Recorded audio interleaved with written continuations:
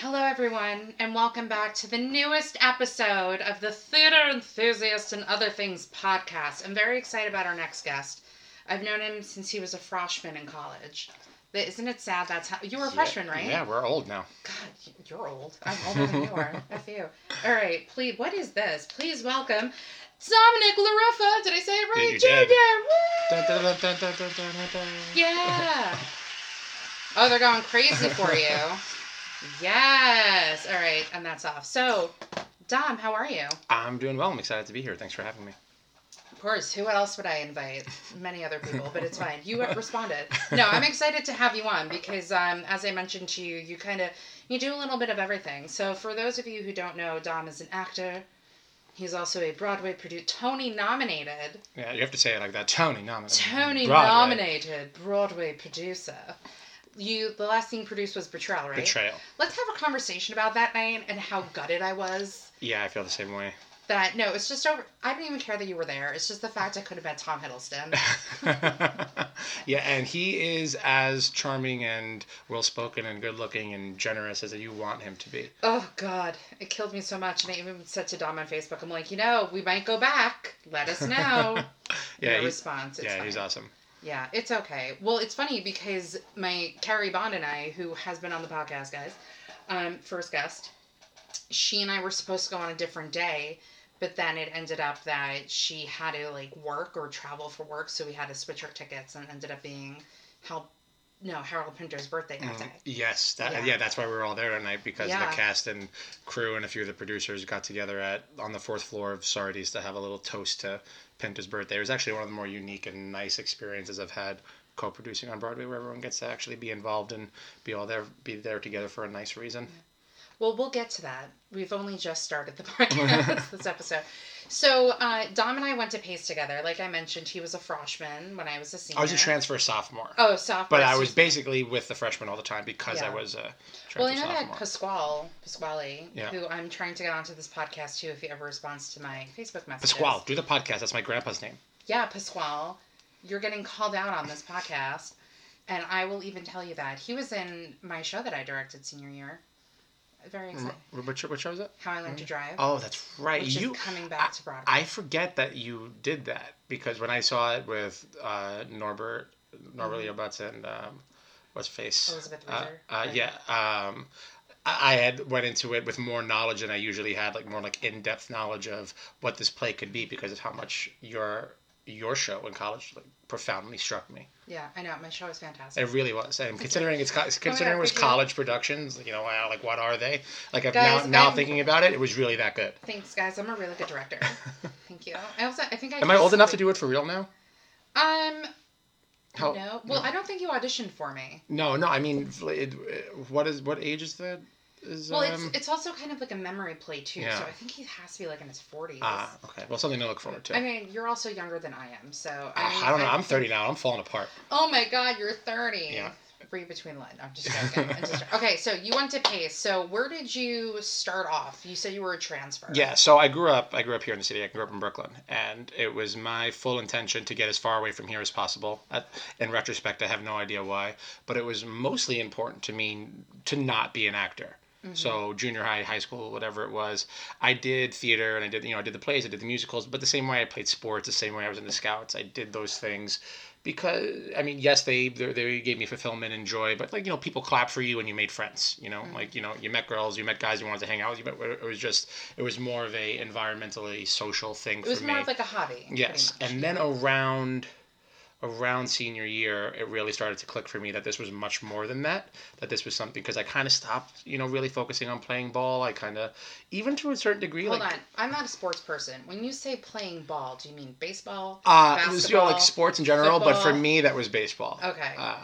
I do enjoy baseball because I actually understand it. Why? What makes you understand it more than anything else? Because it's easier. Well, it I'm is not a sports person. It is the intellectual sport. It is you really have to think while you're playing. So anyway, I kind of found myself being less and less distracted by things that weren't theater. Mm-hmm. And it basically terrified me because it was I don't want to be poor. I'm already going into school knowing I'm going to be 100% on student loans. Which I do want to talk to you about because you posted something on Facebook last month about you getting recognized at a bar. Yeah, a bar that I worked at. Yeah, that I thought, I was like, holy It's happened twice since. No, I honestly, I do want to talk to you about that at some point later on, because I think it's so important for people to know what you wrote. I appreciate that. Yeah, no, 100%. So, sorry, continue. So I didn't want to be poor, and for according to my grandparents, I had great intellectual capacity. So why not do something more with that could actually allow me to provide for myself and have a family one day, and all the traditional nuclear family ideas that older people have for a younger generation. So I went to Boston. I only applied to schools in the anti-New York. Which Boston school? I went to UMass Boston. It's funny because I applied for Suffolk University, and I got in. Yeah, I think I applied to Suffolk too. Wouldn't it be funny if you got in? I think somebody else, I think maybe Carrie or someone on the podcast mentioned that they also applied for Suffolk. Yeah, so I remember... I don't remember all the schools, but basically I got into most of the schools I applied to, and they were all concentrated in Boston. So it was both UMass's, Emerson, probably Suffolk, BU, BC, all places that had granted big sports programs and stuff like that, but really strong theater programs. And I was like, okay, maybe I could, just take a minor. I could dabble in that, and something that will still be fulfilling. Yeah. But they had strong programs across the board. That was my goal, is to, be a lawyer. So I went in, so my freshman year, I was essentially on a pre-law track. I was majoring in poli-sci and, taking a theater class or two on the side. And I had to stop myself from doing that the first semester, because I was like, oh man, you're only paying attention to your 1 or 2 theater classes and the rest of them are making you miserable, and what are you doing? So I really, really stopped, and I just focused on all the things that had to do with not being an actor. And a year into it, so, let's call it end of April, beginning of May, whenever, the first year of college ends, I don't know a time that I could think of in my childhood, and I had some crazy things happen in my childhood that made me this sad. That's another podcast. That's a whole other podcast. That's another podcast, guys. So when you're an Oscar-winning actor, we could talk about that. Well, hold on, we'll talk. Seriously, Oscar-winning actor. What is it? It's February 5th, 4:22 p.m. I'm claiming him now. Okay, thank you. I'll take it. Thank you. So I looked at my phone to make sure you were confirmed on the time. Yeah, no, it's on my computer. 4:20, and it's on my microwave. So I was just deeply sad. I mean, not leaving as a freshman in college, you're supposed to do anything but be home alone on a Thursday or Friday or Saturday night. And I was just so sad. And I really couldn't figure out what that was, what the reasoning was behind it, because I wasn't particularly a sad person. And I kind of realized it was because I went maybe 6 full months, which at the time might as well have been 6 years, without being on stage, without reading for something, without being in rehearsal, without, since I'm 12 years old, my life was consumed with always getting to do getting to do a play of some sort, a play or musical theater in general. And I kind of had this come to Jesus moment where I was like, you know what, I'm going home, first of all, because everywhere that New York is not New York, I hate. And let me audition for every for every program that would possibly see me. And this was already May. This was already the beginning of May. So basically all the programs were filled. So I was looking at waiting list spots, right? And my friend, who will probably listen to this because he is becoming a rather big deal in theater now, Brandon Contreras, who also went to Pace, but we went to high school with, he was the most gifted, musical theater kid in our high school. And I had no idea you went to school together. Yeah, Brandon and I are friends since we're 16. I love him. I texted him the other day. I was like, "Hey, I'm free." So I don't know if he's busy with life. Yeah, he's super busy and more famous than I am now. I just would like to say that he is the loveliest human being. He's genuinely that nice. I'm what's the word? I'm bitter and cynical in my old age. But you're just happy that good things happen to people like him, and you, Absolutely. Of course, because you guys are just so nice. And I remember, I was going to bring this up later, but might as well talk about it now. So, Dom and I did Dog Sees God, Confessions of a Teenage Blackhead. Yep. Who did you play? What was this guy? Matt. Yes. Yeah, Matt. Wow. Ooh. I just have a good memory for stuff. I'm old. But don't worry, I got there. It took 3 seconds, but I got there. I used to live in the past. Now I don't. And I played Stevie's sister, aka Sally Brown.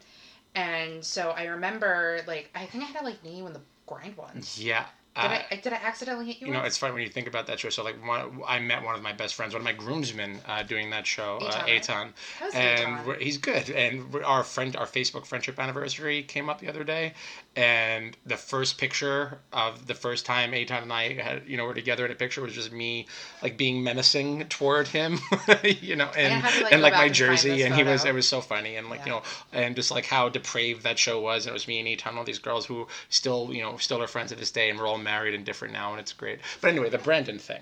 Yes. So Brandon, it might have been a MySpace post. Like, this is where we're going back. Yeah.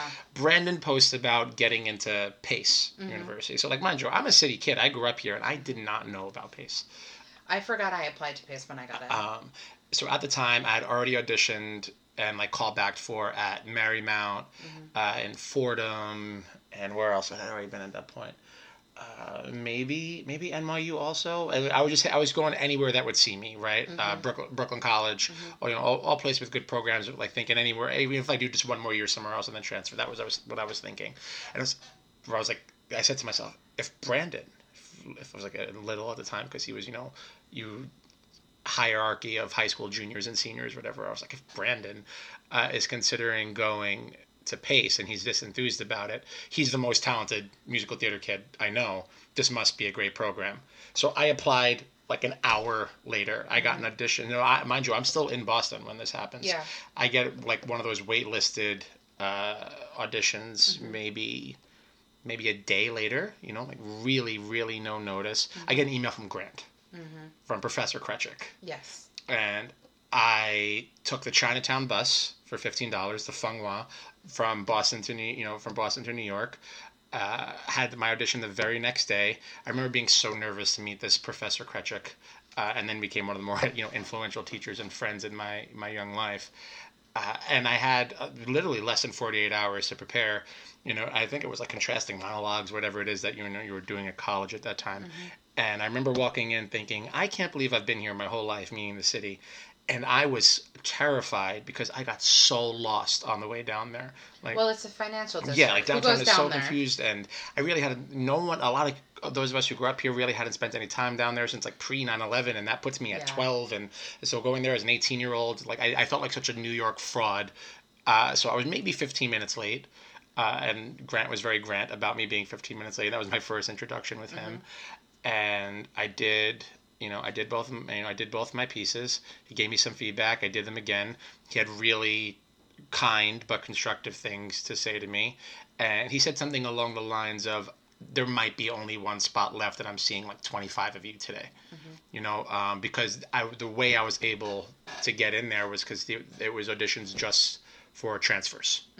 Between sophomores, juniors, and seniors, but just transfer students. So they still had to allow some of those into the program. So we're going, let's just call it a Monday, when I apply, because I see Brandon's MySpace post. Yeah. I find out I get the audition on Tuesday, while in Boston. I take the bus down and do it on Wednesday. On Friday, I found out I got in. Wow. That was quick. Yeah, I basically had to change my whole life because I was already in a new apartment in Boston. I was getting out of my first lease. I was 18. Like, what did I know about any of those things? I had already missed the ability to dorm at school at Pace. I also knew that I wasn't really interested in that because I was kind of, not going as an upperclassman, but didn't really want to, be a dorming freshman, and like had to, apartment hunt in New York, and I had less than no money, and it was just one of the more remarkable times that I made it work if I think about it. Well, if there was any way to use your experience in your acting career than that, I don't know what else. Yeah, it was great. And honestly, I've never looked back. From my first day at Pace on, it's the best decision I made as a young person or as a younger person. Because I could kind of look at my life pre-Pace and post-Pace, and like that whole germination of that process, like where the starting point from where like my world is expanded into its current form. Like my very best friends, a lot of my working relationships, things that are directly or indirectly involved with my life now kind of all have their roots in having come here to go to Pace. Can you tell me like the best and the worst experiences you had at Pace? Yeah, absolutely. And I just want to preface by saying, and I say this every podcast when we talk about this, everybody's experience is different. everybody knows my senior year Yeah. experience. Yeah, well, I also think there's difference in eras right now. So, like, from, the other side of my life where I see, on the producerial side of my life, where I see kids that have, Pace on their resume now, or kids coming out of Pace, it's like, oh, man, you're at Pace, like, you must be, Top notch. a 10 out of 10. When we were at Pace, the program was still growing. So basically, thank you, kids of today, because we put the program on our back and built You're it for welcome. you. We had rehearsals and mop classes that became your vocal studios. Oh yeah, you know how many like rehearsals that I had to do in like classrooms for how I learned to Yeah, drive? or just just always being in the hallway. Yeah. You know. I auditioned people. Where did I audition people? I actually remember bringing. There was a late auditioner. I already like had the cast set, but I'm the type of person who's like, if I have the cast set, but then this person comes in and I think they're better for this role, then I'll switch the casting. I had her come to my apartment building. Yeah, which I don't know if that would be allowed today. No.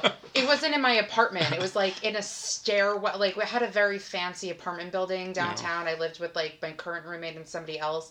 And I think it used to be like a law office, so there was like an open air. Were you at John Street? Or No, it was Maiden Lane. There was a lot of opera. Everyone was at Maiden Lane. And there was like this huge like open air section where they had like stairs going up, so I auditioned her there. Yeah. Yeah, That's she didn't awesome. get into the show. No. Yeah, and then I remember auditioning somebody for my student directing festival show like outside on the street. Because they only had like a couple of minutes to audition for me. So I'm like, I'll meet you before your class. Yeah, but even that with the student directing thing, some of my best experiences there.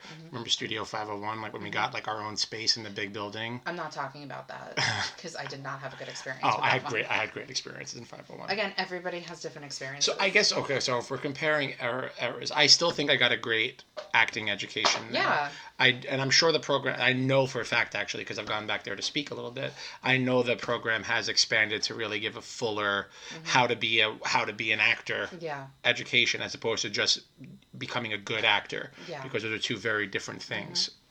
And what's great about, sorry to interrupt, but what's great about Pace too is that they let you audition. I was just gonna say that. Yeah, they let you audition outside, and Yeah. there's a lot of people who are like somebody who just got cast in the revival of Caroline or Change. Yeah. Is a Pace senior, I think. And Yeah, she was in Dear Evan Hansen. Yeah. When she was a freshman, she played the lead in Caroline or Change. I only know this from reading the article about it. But that type of stuff makes a difference. And I remember that being a giant decision factor for me about Pace, not only allowing but encouraging you to and giving you room in your schedule to actually go work. And I started auditioning outside the program, like my second semester at Pace, and I worked a decent amount. And Pace was always very accommodating to that and accommodating to my schedule. And now even more so, because when we were there, there was 3 majors, and now there's like 18. There's every discipline of acting for film and TV and voice and commercials and dance and theater. We just had those. I remember when I think I was graduating, dance just became a minor. Yeah, correct. The dance was still not a major when I was there. So but yeah, they have. So anyway, comparing eras, I think I had a great education there because I really dove into doing as many shows as possible. There wasn't, getting a main stage show obviously felt good when you were, at Well, that I wanted stage to in our mention life. you in Spring Awakening because it was Right. a year after you and I did Doc Sees God, and I just remember going there and being like, it's going to sound like so cheesy, but deal with it. I don't remember who. I think I was like with Lisa Lamotte, and we went down to see it. I ran into Lisa on the train the other day with my wife. She's such a sweetheart. I love her. She's just like a shiny human being. Yeah, she's great. She's just a gem. Anyway, I just remember like seeing you as Moritz and just being like so proud. I'm like, oh my god, he's grown up so much. I'm so proud of him. I was like, he grew as an actor. I was so proud of you. I never told you that. No, you didn't. 10 plus years later. Yeah, it makes me feel good now. No, seriously, because we did Doc Sees God, and it wasn't. I had fun. I mean, I had a great time doing that show, but it was also kind of easy, casting for me to do that. Martin, and now again, should you be talking about your work in college as a professional actor? I don't know, but that was one of the great benefits of everything's a learning experience. That was one of the great benefits of going to a school like that. That it allowed you to at least feel somewhat confident going after like against type roles, and I could trace a lot of my journey as an actor and whatever skills I now have to 2 productions at Pace, and both of them would normally never cast me. Like New York or LA would never cast me in those roles. What was, because No. I don't know your college career other than Yeah, like... who should know my college Spring career? It was Spring Awakening and Bug. Tracy Letts' Bug. Oh, that's right. Yeah. Yeah, I couldn't see Bug because that coincided with How I Learned to Drive. Yes, it did. That's why I couldn't do. And that's why I didn't go out for How I Learned to Drive. also, I didn't see Bug because I knew what it was about, and it's just not my type of show to see. Yeah, it's a rough one. It's Yeah. still the main. Now I'm actually old enough to do it for real, and if there's anyone listening out there that wants to put up Bug, I'm ready. Give me money to direct the show, guys. Well, no, also the thing is, too, is, like, because I'm sure you knew there was, like, a lot of drama between, like, my senior year with, like, the class being divided. Oh, yeah. And, you know, a lot of people thought I didn't see Bug because of, like, who directed it and da-da-da. And I was like, no, it's just, like, not my type of show to see. Yeah. You know? And, I mean, even if I don't like a certain person who directs something, doesn't mean it's going to prevent me from seeing something because my friend's in it. Yeah, that, and if you can't go see work of people you don't always agree with, you won't go see anything Exactly. in this business. Yeah, I mean, I will say though, if it deals with Taylor Swift, I definitely will not see it or pay money for. I mean, I did watch her Netflix documentary, but I refuse to pay money to see Cats. Yeah, it looks kind of interesting. Also, this is a great mug, by the way. You guys can't see this, but she has a Spring Awakening mug out for me. It's the revival one because our guest last week had the original, and I picked this one because Dom actually produced it. I co-produced it. I was one of the producers. One of the producers, which again we'll get into. Yeah. But talk about, you know, nice, I've had a couple of nice full circle, you know, from Pace and even from high school moments of shows that I did in college to then work on to some degree professionally, you know, to work on Broadway. So that's a nice, you know, connective tissue there. That's awesome. So you graduate. So after graduation, were you still like steadily working and getting jobs through Pace? Like when you graduated, what happened? So when I was a senior, I booked a feature film that paid well and it was a good role, and I was working with, you know, one Academy Award nominee and a Golden Globe winner. You can name drop. And I thought I made the young, cocky mistake of thinking, oh, once you book a couple of things, like it's going to be off to the races. And mind you, throughout the whole time I was in college, I was paying for college and paying to live on my own from being a bartender. You know, like there were some acting things that paid well, but mostly it was bartending. And I remember leaving college thinking, oh yeah, maybe I would have to, you know, be able to stop this revival job. I was wrong. It was so wrong about that. And then, you know, the world has kind of changed the last 10 years. So then why don't we talk about that? Because I mentioned it earlier. So Dom and I are friends on Facebook. Yes, I stalk him sometimes. Beautiful wedding, by the way, in Mexico. Thank you. And your wife is stunning. Inside and out. Just, she looks like the best loveliest decision I've human. ever made. Good. I'm happy. Thank you. Yay. I don't have the applause on though. I'm sorry. What's her name? Emily. I hope to meet her one day. I hope so too. Yeah, it'll happen. It'll be great when you win your Oscar. Be like, Dom, come on the podcast. Anyway, so Dom posted this thing because you still bartend, correct? Yes, yeah, 2 nights a week. Do you not want to say where? Yeah, at the place called a really nice cocktail bar and restaurant called The Grange in Harlem. Yeah, go check it out, guys.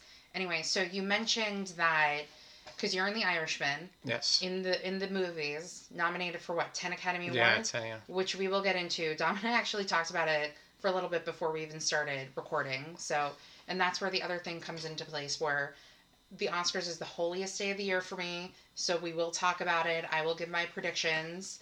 So you mentioned that you were, oh my God, what's the word?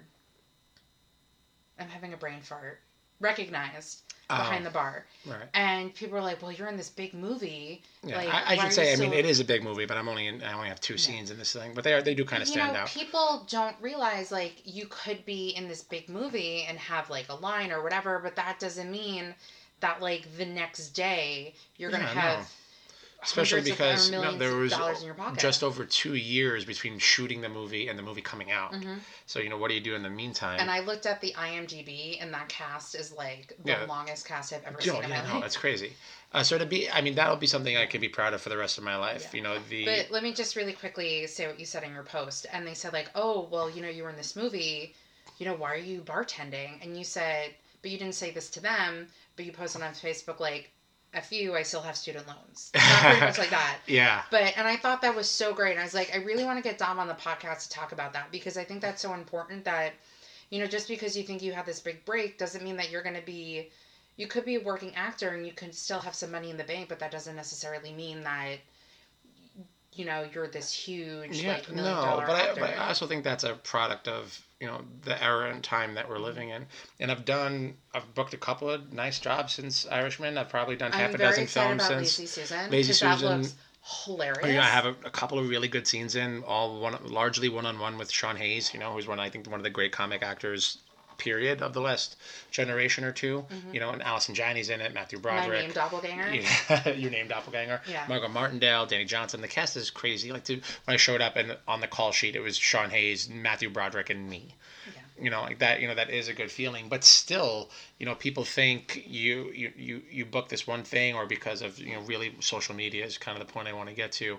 That I made a few $100 a day on there, and that's it. Then the job's done. There's, especially when you're working, with the exception of something like Irishman, which that paid well, but most films today are made independently and then picked up. Yeah. So unless you're the marquee name, and you just had a film get picked up too. Yeah, which I had nothing to do with producing. I was just in it. That's called Sarah Q. John Gallagher's Sarah Q, who is not to be mistaken for John Gallagher Jr. Yeah, not John Gallagher Jr. But John Gallagher is the original John Gallagher. I mean, he's a New York institution, filmmaking 40 films over the last 40 years under his belt. But but even something like that, you're working with that again. I was working with Academy Award nominees and a good couple of scenes that made the final edit, and having solid dialogue and getting to feel about that. But again, you make a few hundred, maybe even reach 1,000, or a little bit more than that. How do you live in New York for a year on that one job? You can't. Yeah. Even if that job pays your rent for a month, what are you doing the next month? And I made the mistake when I was 26-ish, 27, 25, 26, when I started, kind of all of a sudden producing Broadway, which is another thing that we could talk about, or co-producing on Broadway, I should say. I was, forming a company, and we all were being lauded with these these awards. The first couple of shows that we worked on, still bartending throughout that. Still trying to audition as much as I can. Didn't you were a bartender at Latitude or Social? At Latitude and Social and West End, which was all the same company. Latitude is where I met my wife. I just this immediately came into my head because your old producing partner, I don't know if you want to say his name or not. Nope. All right. Somebody wants his loss. Bye.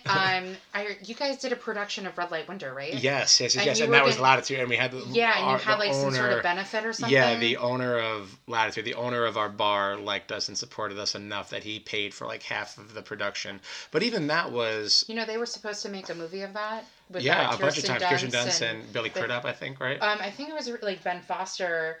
And then, Mark Ruffalo was going to be a part of it, and now it's just not happening. Yeah, it should still be. Oh, God, I would sign me up right now. I'll do it for free. Red Light Winter at Pace is actually why I picked doing Red Light Winter. My former partner was not familiar with the title. Let me see if I got this cast right. I like how I'm just talking about college. I haven't done anything after college except work and, see shows. I think it was Rory, Arno, and Abby. I think that's correct. Yeah, because Mike, my best friend Mike, my other best friend Mike, and I guess I'm basically just going through my groom's party right now. Mike and Chris Burt were the understudies in that.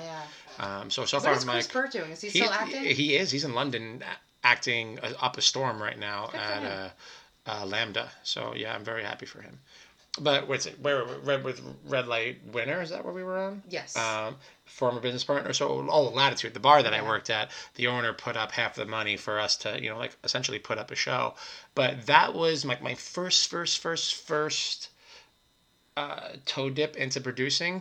But first of all, I was 22 at the time. It was just a few months removed from being in college. Which, when I say the word producing, I did not know what that meant. So let's talk. So we're getting into the producing aspect, which is great. So let's talk about, and I think this is how you're beginning to talk about how you got into producing. Yeah. So let's concentrate on that aspect right now, and then if you want to throw in the acting thing here and there, we can. Yeah. So, 22, out of college, what's up? So again, I'm bartending, and I quickly realized my delusions of I've booked a couple of things, so I was going to be a working actor from that day forward. Were quickly going by the wayside, and I got a great job at a bar here in Midtown. At the time, it was great anyway, called Latitude, not far from where we are now on 8th Avenue. Didn't that close? Or Social? No, Social did. Yeah, their sister bar. and they're like a lot of places, the staff is full of artists, and there was one bartender who I had become friends with, who was also a Pace alumni, but was a few years older than me, so we didn't really know each other. Who will remain nameless. Yeah, who will remain nameless. And I turned to him one day and said, kind of similar to my story of in college, like 3 months had gone by where I hadn't done any acting. So at the time, that was like, oh my God, You're talking about like when you were in Boston or when you were in Pace, you didn't do any acting? After Pace, when I'm at the bar, saying like, similar to what I felt in the beginning of school, like, oh my God, 6 months had gone by, and this, like, oh my God, 3 months had gone by. It's college, you're doing it every day, you get to feel like an actor every day. And I said, why don't we just like do a show? Why don't we just put up a show? Why don't we just rent a theater and, like steal some lights and like go and go do something? And he was just like, I don't understand what you mean. I was like, I don't know what I mean. I was like, how much could this cost? And then, obviously not referring to like Broadway or a commercial off Broadway or in the millions. Like yeah. So we looked into like, off Broadway theaters that would allow non-union or amateur productions. And this 45th between 8th and 9th. This was right next door to where Kinky Boots was. I forget what was playing at the time. It might have been How to Succeed. So I think it was pretty midtown, right? And like most off Broadway theater should be a little dingy, but nice enough to feel comfortable to invite adults to. I feel like that works for Red Light Winter. Yeah, it was perfect for Red Light Winter. So the thing about Latitude sponsoring us, we applied for the rights, didn't get them, did it anyway, and then they approved it right before. So all we wanted to do was put up the show for one night. So we had like a mutual friend direct. I was only 3 or 4 months removed from Pace at this point, so we literally rented a box truck, called some old teachers, and just stole everything from Pace's theater department. Nice. Lighting equipment, sound equipment, a couch, like books, whatever. And so, but it was our intention to just put up the show for one night, and like was gangbusters, all just for friends and family. Like this was even before like Facebook was like kind of, social media was kind of a thing, but not really.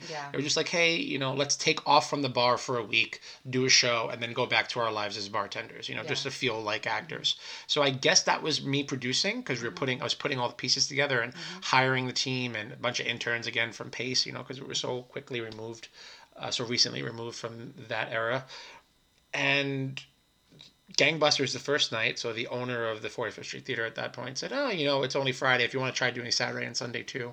So we did, and like we sold out the weekend, so to speak. Now granted, it was like a 40-seat theater. It wasn't that big of a deal to sell out, but it felt good to put the pieces together for something. And I think we did the whole thing for, I don't know, like $3,000 maybe, 2 of which came from the owner of the bar we worked at. The rest of it we paid for ourselves, with like out of tips. And we actually ended up making a little money on it. That's great. Which was like, when does that happen? So we made like $200 each or whatever it was. But it was like, okay. Strip club right next to us. Let's go. Funnily enough, my now wife had moved in with me 3 or 4 days before we put up that show. So if how long have you been together? 8 years, over 8 years now, almost 9 years. We're married just under a year. But we met. She was a few years older than me, and she was it for me the moment I saw her. But that's a whole other conversation. Where did you guys meet? At Latitude, working at Latitude. She was kind of like the head bartender, and we could have a whole other conversation about how we met, because that's a great story. And she is much more successful than I am now. Does she act as well? No. She is one of the highest ranking women in hospitality in New York now. She is a boss in every sense of the word. Well, I work in hospitality if she's hired. Especially where she's working now. Everybody wants to be there. So, but anyway. You'll tell me later. No, I'll tell you later. That was like where the producing kind of bug, I guess, started. But it kept being... but still, please, someone cast me in a grown-up production of Bug. Again, if somebody gives me money... I will direct it. So speaking of getting money, so all these things kind of happened accidentally, and it was always then and now, acting will always be the first thing for me.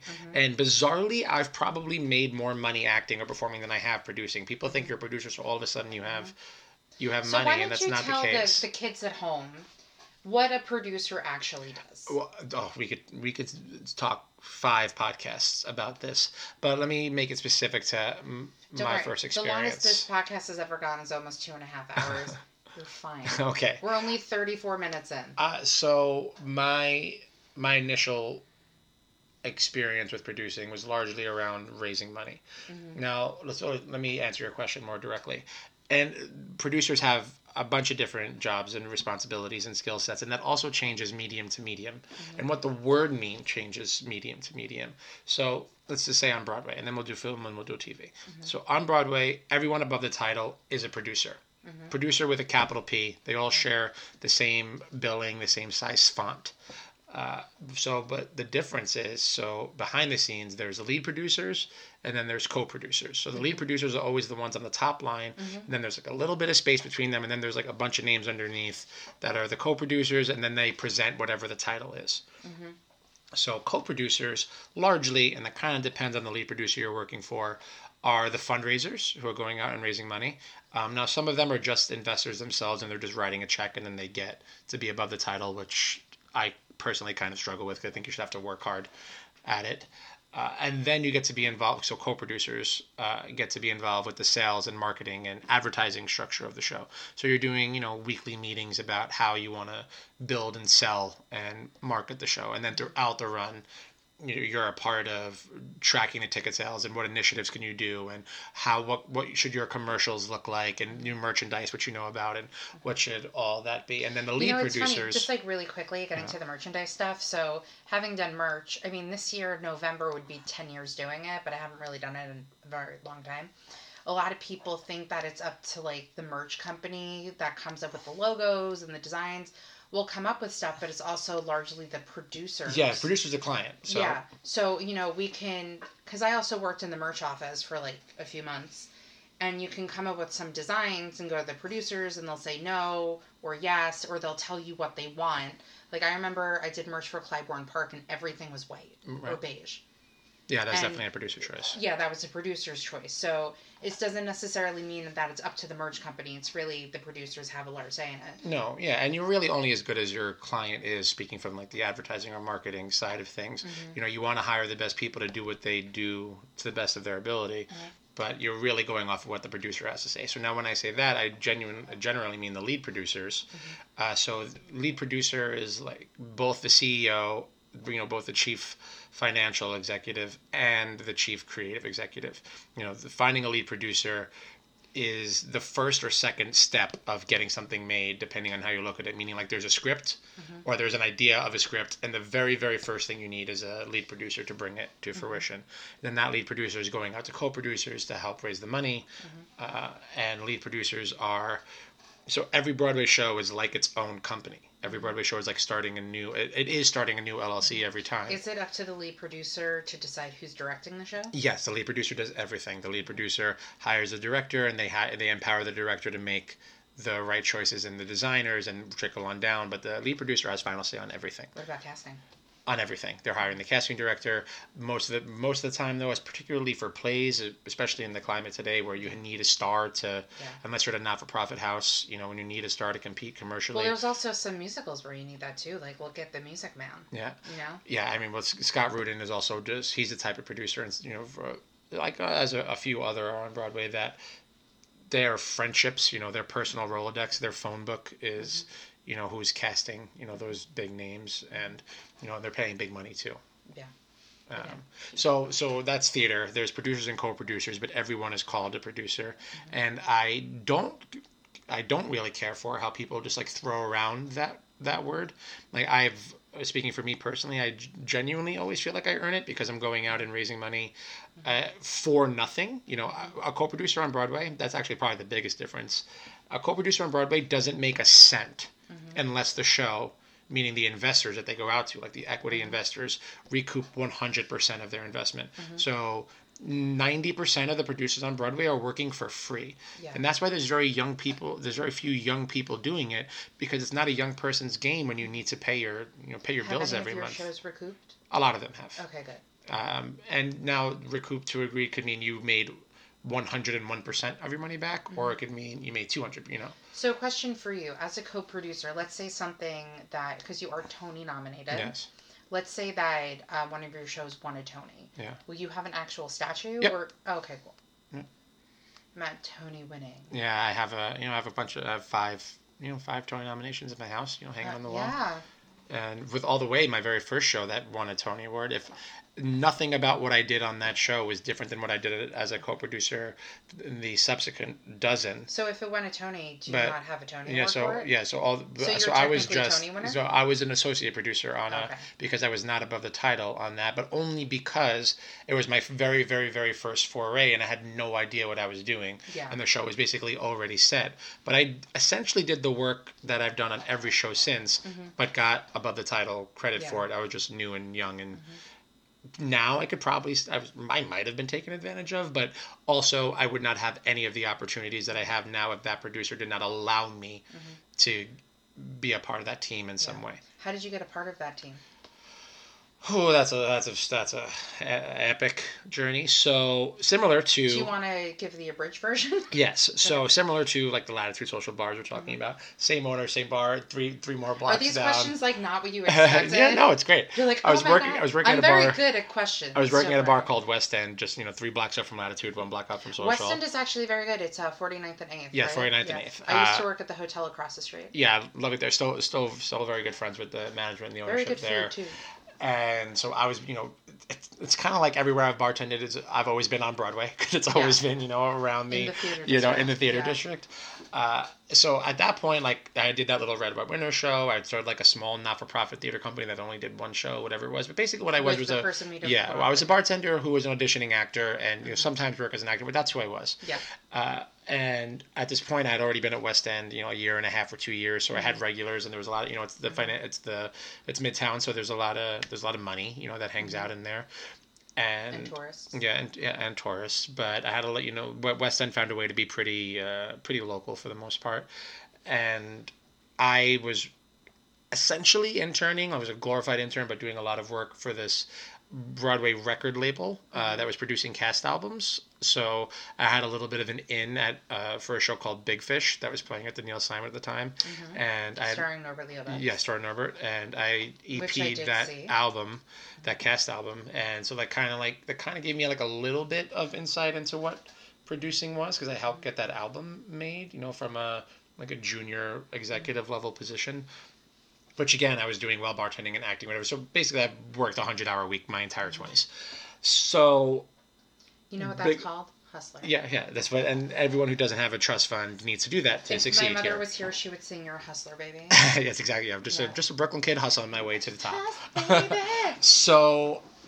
Big Fish closes. I just want to say really quickly, Dom and I keep moving in our seats to get comfortable. That's the squeaks that you keep hearing. Big Fish closes, and a show is announced, All the Way by Rob Schenken, which is starring Bryan Cranston, which would make a pretty big hullabaloo at its time in Boston was coming to Broadway. So I know close to nothing about what producing Broadway means at this point. Besides, I think I have some ins because I've made some friends with people who worked on Big Fish, and maybe I could ask them some questions. And I did ask them questions, and it was basically like, if you could raise some money, you might be allowed in the door, and then you'll see how much involvement you could have, and then. So all I knew about All the Way was it starred Bryan Cranston, and at the time, this is when the final, the back 8 of Breaking Bad, were playing. So he's arguably the most famous actor in the world at this point. And it was written by Rob Schenken, who wrote one of my favorite plays, the Pulitzer Prize-winning Kentucky Cycle. And it was about LBJ, and it was about history. So basically everything that interests me was happening across the street from where I work. And I was like, okay, so what can I do? I'm obviously immediately, I think, how can I get seen for this? And at this point, I maybe only had 1 or 2 Broadway auditions, so I don't know why I thought I can get seen. But how can I? Oh, wait, they're moving the entire company from the Boston production, so they're not. You know what? Understudies. Yeah, but even that, the whole company was moving. Yeah. So it's okay. There's really not an opportunity for me to even to try to audition for this thing. Also, there's really no age appropriate role for me or type of appropriate role for me. It's I don't really have the technical expertise or really even an in to try to see if I could intern for or observe on one of the design teams. I was just what can I do? This is all born of my unhealthy obsession with Breaking Bad and Bryan and history in general. I was what can I do? It's maybe I could try to be a producer on this thing because I've been producing little not-for-profit stuff or whatever it is. I was okay, and I talked to the 2 friends that I had that had any peripheral involvement with Broadway, and I'm now seeing they really weren't because Broadway's this big and everyone. And it was like, so what can I do? They were like, I feel like the show is funded, but if you raise some money, the lead producer, likes money, so maybe you could, go. How do you go about raising that. money? Zero idea at this time. Absolutely zero idea how to raise money. I had no money then. I mean, I maybe have a little bit more money now than I had then, but definitely had no money then, and none of my own to put in anyway. And I raised the money from regulars at my bar, people I've been pouring drinks for a year or two or three that were kind of on my journey with me, as an actor and as a, creative person, and someone who wants to put the puzzle pieces together for things. And I raised almost $250,000 from a few guys who had just been sitting at the bar, with me. And so I snuck into Final Dress of All the Way, and I knew Final Dress was happening because I knew the show was in rehearsal, and I worked across the street, so know what's going on. The thing. So I sneak in to Final Dress, which was remarkable at the time, considering the security around Cranston or anything to do with him. And I know the lead producer's name. The lead producer is Jeffrey Richards, and he's kind of like this mythological figure at this point. I mean, he still now is one of the biggest, he's top 5 producers on Broadway of his generation.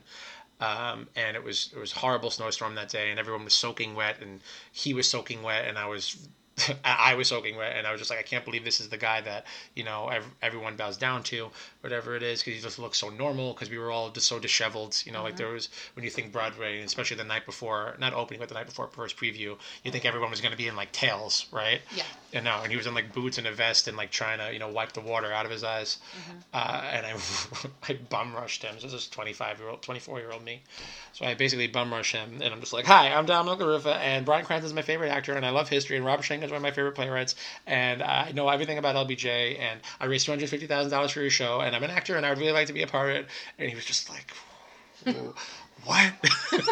He was just, like, I was just word vomiting all over the place. And that was like me with Laura Linney the other night. I imagine. And he just kind of stared at me. He was just like, I don't really understand what you're saying to me right now, kid, but like my show is about to open tomorrow, and like I'm here, and also like, how'd you get here? And I was like, oh, I'm friends with a name I made up. I'm just full of lies. And to his credit, he brings over his like junior partner at the time, and we exchange information, and he was like, just tell him everything you told me, and like, I gotta go. I was like, okay. So to his credit, I'll never ever forget it, 10:45 the next day, we get a call, I get the call saying, be at my office at 11 o'clock and explain to me everything that you had to say last night. So I was nowhere near Jeffrey's office at this time.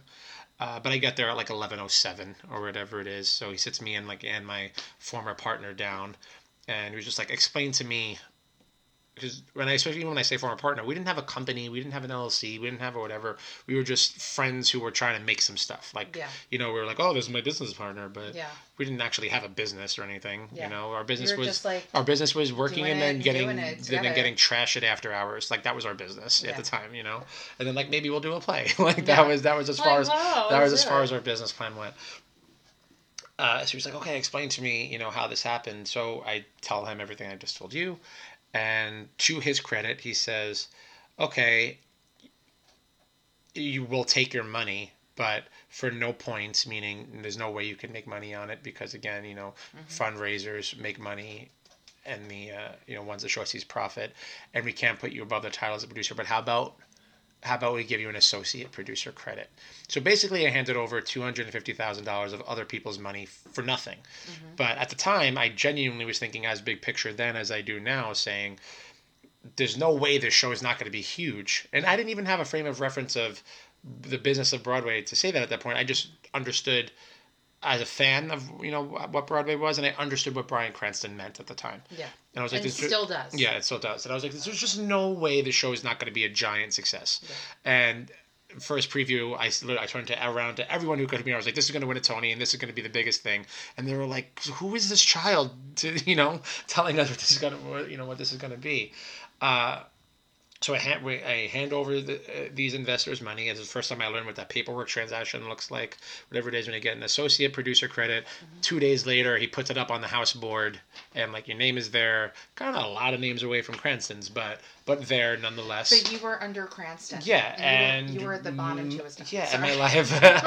and my life changed. My life changed dramatically from that point on because all of a sudden. Now the biggest question. Did you get to meet Bryan Cranston? Oh yeah, no, we became we became friends enough that whenever we see each other now, it's nice, and we could just like the last time I saw him, we were talking about baseball playoffs, Oh. And I say that casually, like it's not still not a big deal, but he was talk about he's the most generous actor the most generous star I've ever been to be in the company of. And mind you, so I'll just tell you the Bryan story. And he also got me my first movie. Like my first movie that I ever worked on was with him. Like he's a good good man. He called you up and was like, "Do this movie with me." He told me at the end of All the Way that he was going to be working on like this independent feature and that it's going to be a good one and to like get involved, and like he gave me like a heads up about it. Oh, awesome. So throughout the run of All the Way, so I'm there every day like I wrote the show, right? Because I'm just having a ball, and I shouldn't even have been to be allowed backstage with without permission or whatever it was. But I was there every day, like I was running the show, and he totally like bought into it and just. Every friend, every investor, every family member that went there brought them backstage, and he could not have been nicer. So let me explain what type of guy he is and how much it's influenced how I behave, or at least I should say how much it's reaffirmed how I want to behave. So when you're Oscar, you will thank Bryan Cranston. 100%. He is like instead of thanking God, I would like to. Thank Well, he is God as far as I'm concerned. Yeah. So he's the most famous actor on the planet at this point. Remember what it was like when the final episodes of Breaking Bad were airing. Like Al Pacino and Anthony Hopkins had just publicly come out saying Bryan Cranston's the great actor of our time. So like imagine what that does to one's ego. He's in his late 50s. He's making his Broadway debut, leading a cast of 20 something. It's a 3-hour, essentially Shakespearean epic that would tire out anyone, let alone someone with his level of notoriety. So he does this 3-hour show, 8 shows a week, is backstage with everyone. And now one side of you could even say, well, if people are backstage, they must have some notoriety or reason to be there. They're a friend, they're family, they're friends of the cast or crew, whatever it is. So maybe that's why he's being nice. But it wasn't just nice. He would really, really talk to people. You brought your mom, you brought your dad, whatever it is. He would ask questions. You brought someone who's like, I'm a young actor. He would give advice. He would really, really be there with you. And then the most remarkable thing about that, with the throngs of human beings waiting for him at the stage door every day. So now, like chronologically, we're going 3-hour show, half hour, 45 minutes backstage. He would then go do the same thing with everyone outside. Yeah. For an hour and a half. And he did that 8 shows a week for 5 months. Yeah. And there is that basically. I don't want to say it taught me because I like to consider myself someone who's been a decent person, but it definitely confirmed for me that no matter what height you reach, no matter what your status is, there is no reason to conduct yourself with anything other than generosity or kindness. And by no means am I saying like you have to be best friend or be completely available to everyone all the time. That's not what I'm saying either. But human to human interaction, there's just not an excuse to be unkind. And if he was able to do that, everybody else should follow suit. I mean, believe me, I've met my fair share of a-holes at the stage door. Yeah. And in life. But, I think it's really interesting, too, because, if you're a well-known actor, you're thinking the people you work with, and you think this, and you think that. It's really I feel like, you can't have someone like a Jennifer Aniston without fans. Right. And I feel like that's not spoken about enough in Hollywood. Because, I mean, in the music industry it is, because those are people, because they'll be like, I like to thank the fans. And the award shows, they don't really do that. Yeah. I mean, obviously, for whatever reason. Yeah, it seems more transactional in music than it is. Yeah, but, like, you wouldn't, the A-list celebrities, people, you're not going to have a career if people aren't going to see your movies or watching your TV show.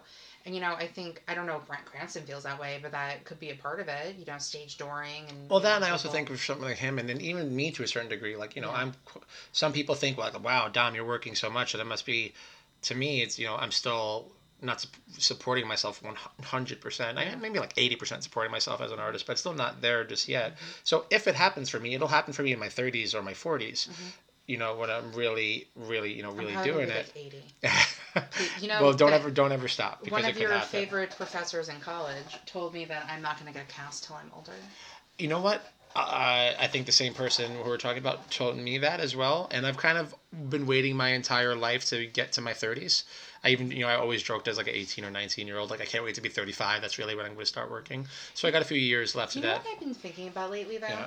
But wait, on continue. on the Cranston point, it didn't. He was like he did Seinfeld and he did whatever it was, but it didn't really happen for him until his mid-40s with Malcolm in the Middle. But even still, that he was just the dad on Malcolm in the Middle. I think people forget that he was Malcolm. Yeah, Emmy nominated, by the way. Yeah. So that was when he started. Well, and this is him telling me this. That was when he started. By season 2, he was making enough money to be all right. Cool, I'm set now. Like I'm good to go. And that show had however many season run. Especially network TV money at the time. Like that was where he was really like, okay, cool. I can support my family. I can have a nice house. I don't really have to stress retiring so much. Whatever it is, I'm making making good money now. But even then, he was just the dad from Malcolm in the Middle. And then then that hard shift to Breaking Bad, money aside, which obviously, he'll think about what it's like to be the star of the greatest drama ever. His real fame and notoriety happened to him in his 50s. I think that's why he handles himself with such couth and grace and just such a kind demeanor. And we should all act like that. Yeah, just be kind to people. Don't be an asshole. Yeah, because I know a lot of I hate to use the term like B and C listers, but just like working actors that their faces and they work or blah blah blah, but they're not major A-list star, and they all suck. Dom, you can say whatever you want to on this podcast. You can name drop. You can cuss somebody out. Yeah, I met a lot of pieces of shit that are B list actors. I feel like it's funny oh, do you know who I am or who I'm from or what I'm working on? Shut up. I feel like there's some people. I have a guy friend of mine who was on this podcast. He was maybe like the third guest or second guest. He and I are still very good friends. It wasn't that long ago.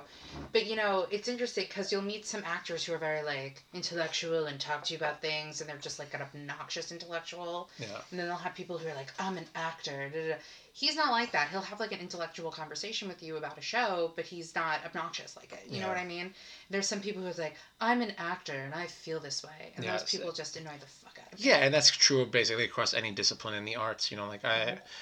I've recently worked with a director that while he actually might be a genius, I don't know. I've never met anyone who loves the sound of his own voice so much. It's not Martin Scorsese. No, not at all. No, and I should say an unknown genius, like an up-and-coming director. We don't have to name drop certain names. Yeah, and it's just like, I get the intellectual vision you have here, but also can we just work, Yeah. We're just going to sit in silence for a moment? Yes. But that's why genuinely that's with, I guess, a moment of silence is because just like shut up, Yeah. Just like know when to stop talking and let's get to work. Yeah. I can sometimes be like that at work when I'm just talking about theater to someone. I'm like, oh my god, this show is amazing. Blah, blah, blah. And I'll like drop theater knowledge on them and they'll get like really excited over the prospect of being like, I didn't know that about a show. Yeah. It's very exciting. Well, fun facts are always fun. I always call them fun facts because you have people from like the middle of nowhere who've seen like Wicked for the first time. Yeah. And I'd be like, Wicked has been on for Broadway. Wicked. No, I'll call my office and be like, I need tickets for Wicked. Wicked. Halakanama. So let's jump ahead because I feel like we've been talking and you said you can do like 20 podcasts about this. You're always welcome to come back whenever you want to. Sign me up. No, seriously. You don't even have to win your Oscar yet. As long as you keep this inventive candle lit. Oh yes, the hot priest candle is lit. Yeah, what's going on there? Do you not watch Fleabag? I don't. It's okay. So I know Phoebe Waller-Bridge is like the big. So this is Andrew Scott, aka the priest. Okay. From Fleabag, hot priest. So every podcast, I have my hot priest candle lit. Okay, yeah. For those of you at home who can't see what I'm looking at. Oh no, they've seen it on my. If you go onto the Theater Enthusiast podcast on Instagram, you will see it on there. And I'm drinking out of my hot priest mug that says Neil. Every podcast, I do that. It's pretty funny. And then every guest has a different mug. And like I say in every podcast, I have a Fiddler on the Roof mug that I hope that somebody who was in that production comes onto the podcast. So all I'm saying is the hot priest who's making eyes at me is making me struggle with my childhood. Listen, I'll just turn him around. I'll look at Andrew Scott. It's fine. I'm just a Catholic kid from Brooklyn who had things happen. Yeah. Uh-oh. You know, it's interesting. So, coming to Broadway, and we also have a part of the podcast called Review It. So, if there's like a movie or a show or a TV show that you just watched that you want to review, you can do it. So, I'm going to do like a mini Review It right now. So, the last weekend of January, I saw that musical Sing Street. Ah, yes. That's coming to Broadway. Yes. I know very little about it, besides one of the cast members drinks at my bar. Oh, well, cool. Yeah. It's actually based on a movie, the same guy who wrote and directed Once and Begin Again. And I'm like, they're trying to make up the new Once. Yeah. But the reason you're like, oh, your childhood with Cat, because in the musical / movie, the guy ends up going to like a Catholic school and there's a priest. So I really enjoyed it a lot. I don't think it's the next Once, and I hope it does well on Broadway, but I don't know how well it's going to do on Broadway. Yeah, well, from my understanding, there's not like any real big names attached, so I want those shows to do well. Yeah. I want just a good piece to be a good piece. I also just worry about the theater that it's in, because the Lyceum. It's a Lyceum, and that theater just eats shows. I don't know if it necessarily, the marquee eats shows. The Lyceum, it's just, John Leguizamo calls that side of Broadway the ghetto side of Broadway, because it's 6th Avenue. I don't know how the Princess Diana musical is going to do. Yeah. And I say that because I had a conversation with a guest about it today. But I will say, and I mentioned this on the last podcast because a very good friend of mine was on, and he's like, if you think I'm a theater nerd, like he's 10 times more knowledgeable. He wants to be like a theater historian. And I was saying, like, this season on Broadway is going to be like a fucking bloodbath. And you know, because you're in it. Yeah. You know, there's so many new shows coming.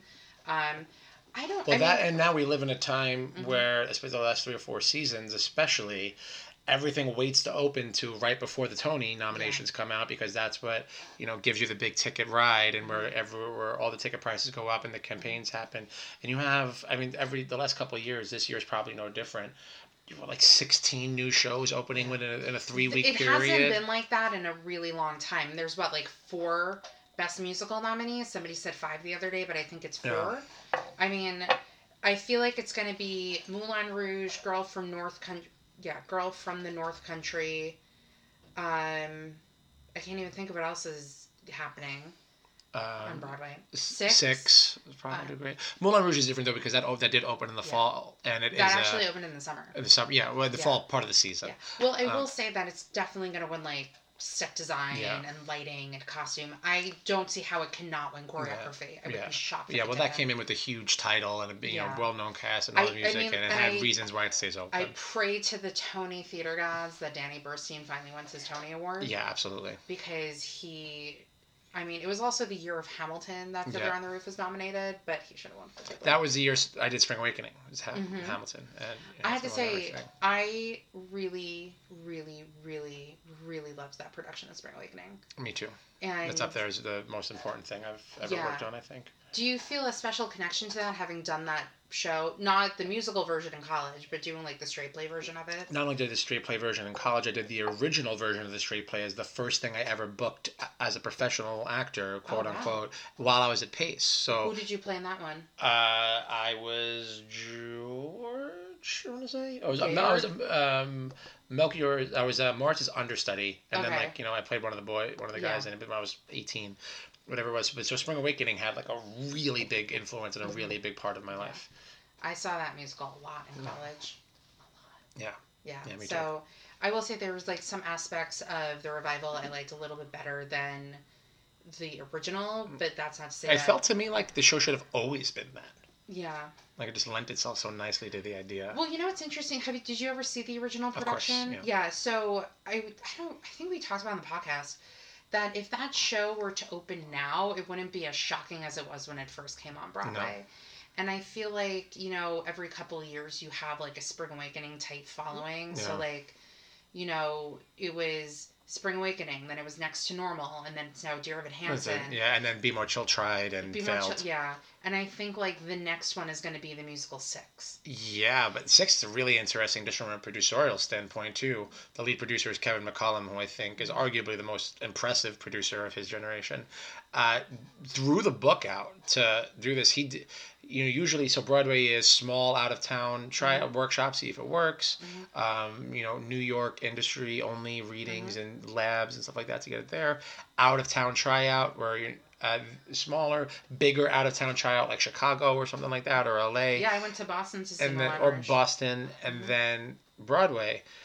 But it's the Broadway route. Kevin McCollum, the lead producer of Six, doing productions all over the world of this show, which is usually what you want. You get your show to Broadway so that you can do tours and you can do sit downs and you can do cruise ships again. But that usually happens after Broadway. He did all these things first, so I want him in the show to win just to say, hey, the rules don't necessarily apply. Figure out a way to be creative and get it done. I have to say, when I first found out about the musical, because I'm a huge fan of Tudor history.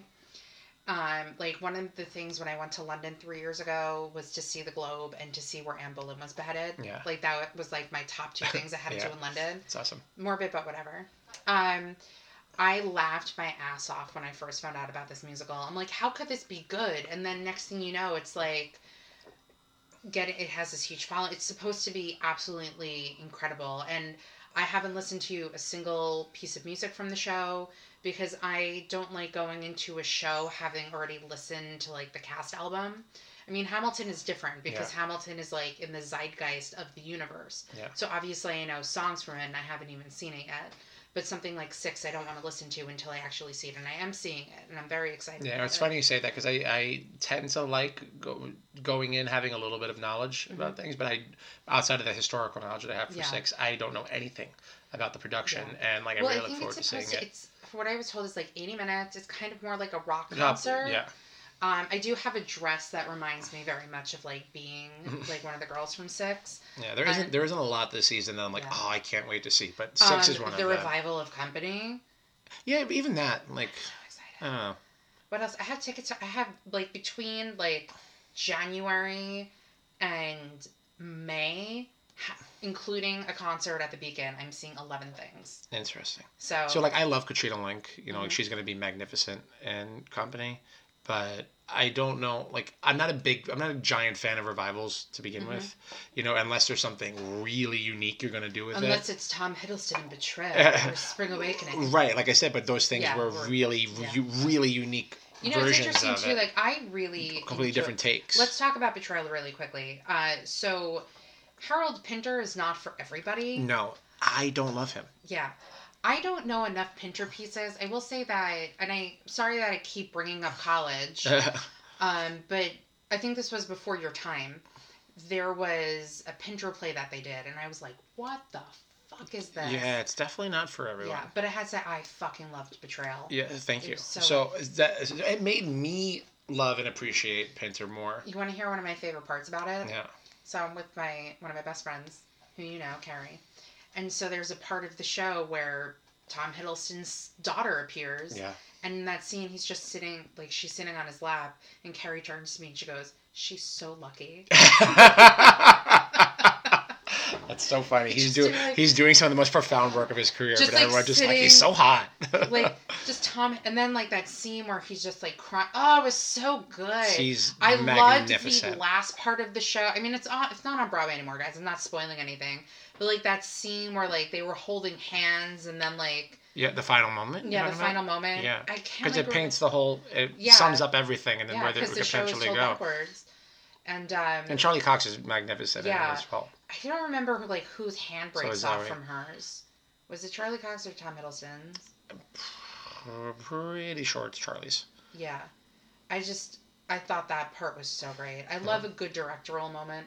Yeah, and even just like the simplicity of that. Like I think Jamie Lloyd is one on either side of the pond, one of the great directors of his time. Yeah. And he made me love and understand. More importantly, he made me understand Pinter. It made me understand the point of Betrayal, and because it's a pretty often revived show. Like I saw it a couple of years ago with Daniel Craig and Rachel Weisz, who are both terrific. And Rafe Spall, he's fantastic. And they're great actors. And I remember just being like, Yeah. Like, they were great in it, but, like, the show is, like, You know what's interesting, too? Sometimes they'll, like, Arbitrary have a was amazing. show come to Broadway, and you'll Yeah. think it'll be really good because there's a big name in it, Yeah. and it's not that great. Well, not naive is the wrong word, but I still yearn to be idealistic for Broadway, where the star of the show should be the show, you know. And if you happen to have a big name in it, that's a good actor. Like for me, Betrayal was kind of that Tom and Charlie and Zawe to a certain degree, but Tom and Charlie particularly with the whole Marvel thing happen to be big names, but they're just great actors. Yeah. But also, what's interesting too is that I don't know about Charlie as much. I know him from like that movie he did, like Stardust or something, and like him doing the Daredevil miniseries. Yeah. I don't really know of his stage career, Yeah. but I know that Tom Hiddleston actually has a stage career in London. Yeah. And so, like, to me, it's more annoying when somebody like Julia Roberts comes to Broadway just to do a show. Yeah. And that's just also a money play. Yeah, and I also think Julia Roberts, like, who doesn't love Julia Roberts? Yeah. I have nothing bad about her, but I will say she was the worst part about that show. Yeah, what did she do? It was 3 Days of Rain. 3 Days of Rain. Yeah, with Bradley Cooper, who has. Bradley Cooper's got real chops. He has MFA in acting from Actors Studio, has like an actual stage career before he even hit it big in the movies. Yeah, so people like and Paul Rudd even. Paul Rudd is terrific. Scarlett Johansson's terrific in real life too. At least in real life. On stage, at least in my experience with her, I've seen her in two things. I feel like I'm just really jaded now from like seeing so many things since I was like 5. Mm-hmm. I'm aging myself with how many years I've seen over 100 shows about that time. And awesome. I think it just takes a lot to impress me. And that's not to say that somebody isn't really great. It's just I personally have not been blown away by Scarlett Johansson on stage. Mm-hmm. Have you ever seen Laura Linney on stage? Did you not know my Laura Linney story? Have you not like she's one of stalked my Facebook? She's one of the. Oh wait, she's a film actor. I mean, obviously everyone knows her for Laura, film and TV. But Dom, like, oh no, this is a theater kid. Clearly, Dom does not know me and has not stalked my social media before he came to this podcast. She's my favorite actress. I actually fell in love with her at her Inside the Actors Studio. I met her for the first time when she did Time Stand Still, and I cried, and she touched my elbows. A week ago today, and the playbill is right there. Oh. Signed. I genuinely didn't see that when I asked. Okay. Signed by Laura Linney. I was the only person waiting for her at the stage door, which is insane to me. But there was also an autograph seeker there, too. Oh. And I'm messaging my phone like, there's a fucking autograph seeker here. She came out of the stage door. I started crying. And she was the loveliest. She's just so... She came out on stage. I cried. How she didn't win a Tony for Little Foxes is beyond me. But she also studied at Juilliard. Her father is or was a playwright. I don't know if he's still with us. But she has a fantastic career. And she's so talented. And she's also one of, like, the nicest, genuine humans. Sorry, my mic is, like, falling. And you also can just tell that she absolutely just loves actors, too. Yeah. I love her so much. That's good to hear. Yeah. I mean, maybe one day you'll work with her. I don't know if I'll ever be good enough, but... But when you do, Dom, I will go backstage and you will introduce me to Laura Linney. I'll try not to. Do you need help with that? Oh, no, I got it, but thank you. For those listening, Tanny is struggling. Oh, no, we got this, boo. Don't you worry. I don't know if you can hear me say that. We got this, boo. So, all right. Is there anything that you want to review? Anything you recently saw? Like, did you watch Cheer on Netflix like I did and everyone else did? No, but if anyone got to this point and the podcast is still interested in what I have to say, it's kind of becoming a theme. It's kind of becoming a theme in whenever I am fortunate enough to do these interviews or like do some quote unquote press. I like to talk about the level of influence social media has on us. Yes. So I think I mentioned this on another podcast with someone. It's interesting too because if you look at certain Broadway actors or certain actors who have been on Broadway or trying to act, and you kind of look at their following, and I heard or read or something that apparently people like producers or casting directors want to look at your social media following. Is that a thing? It's not a thing. It's almost the thing, especially outside of outside of like say like the ensemble, the chorus and shows. But even that to a certain degree, they still want to go after people that could create their own free marketing, which I don't really know if I agree with that either, that if people are providing a service for your show, I think you should pay them, but that's a whole other conversation. Yeah. What I want to talk more about is this is super prevalent whenever I'm out in LA, and it has been for a number of years now, but it's really starting to seep into New York's blood, which I thought might not happen because we're supposed to be above the fray, here for that sort of stuff. But I guess we're not. Social media, the pressure of it. Now this is societally in general, but not just not just in our business. But I'm trying to narrow it down to this to our current subject matter. It's like you book one job and everyone doesn't understand why you're not just then always in Ibiza afterwards, why your life is expected to be one big beautiful party, or even if you're booking a lot of things, and not just for me who still bartends or has other jobs. I know a lot of actors who work a lot and still have to do something else on the side. Yeah.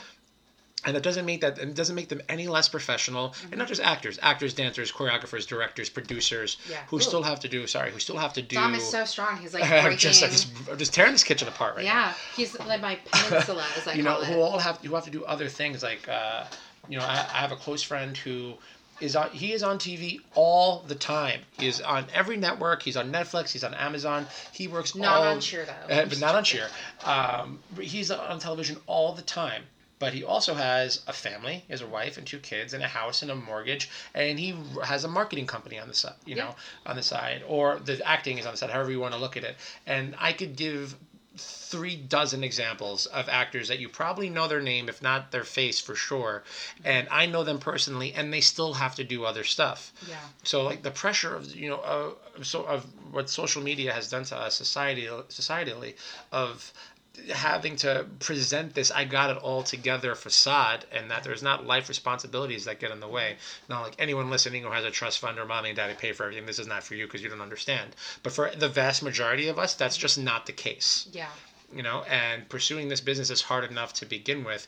You shouldn't have to feel shame in earning somewhere else. Yeah. Or even if you can get by as an actor, like where maybe like this year might be the first year that this is really true for me, where I could pay all my bills with the money I make as an actor, let alone the producing stuff. 2020 might be that year where I could fully support myself, even though my wife has her own great job and, income as well, but really just be a full-time working actor. I won't, because I've made this mistake before where I think it's all going to be okay. Yeah. And I'm still going to keep my 2 shifts behind, not necessarily the bar I work at now, but any bar, just to have some sort of other revenue that's consistent. Yeah. And it doesn't necessarily need to be bartending. It could be going to work for another producer or any anything else. It doesn't have to be the cliche of being in a restaurant or a bar. Yeah. But like, it's okay to, that's my point. I think I'm going to keep bringing this up. I started a few years ago and now, and I hope to not have to bring it up in 10 years and social media has gone away. But like, just the pressure of what it does to us and the depression I know it's put me into at times. And I have a pretty strong constitution and don't really judge myself by other people's opinions, but it's hard. It's really hard in the the time and the era that we're living in to not judge yourself on against what you perceive to be somebody else's perfect easy life. And like, if you actually peel back that curtain, the vast majority of us are all in the shit together. It's interesting, Instagram changed their policy, so you can't really like Are you talking about not showing likes? Yeah. So that's in beta testing right now, and I know this because I know someone working on the team for Instagram that's doing that. So I look at her phone and it just really says... Stupid? It doesn't tell you the number, but you can still see who liked the post. So if you have the time, you can literally scroll through. Like, yes, but I genuinely believe even that, I think there's a lot more steps we can go. But just that one small step of not throwing that number in front of everybody else's faces will do wonders for like the American psyche and our soul. And probably encourage people to like your stuff even more because, like, I know, like, so I just started doing stories on Instagram, and I sound like I'm 85, but I hate social media. So I just started putting them up maybe 2 or 3 months ago.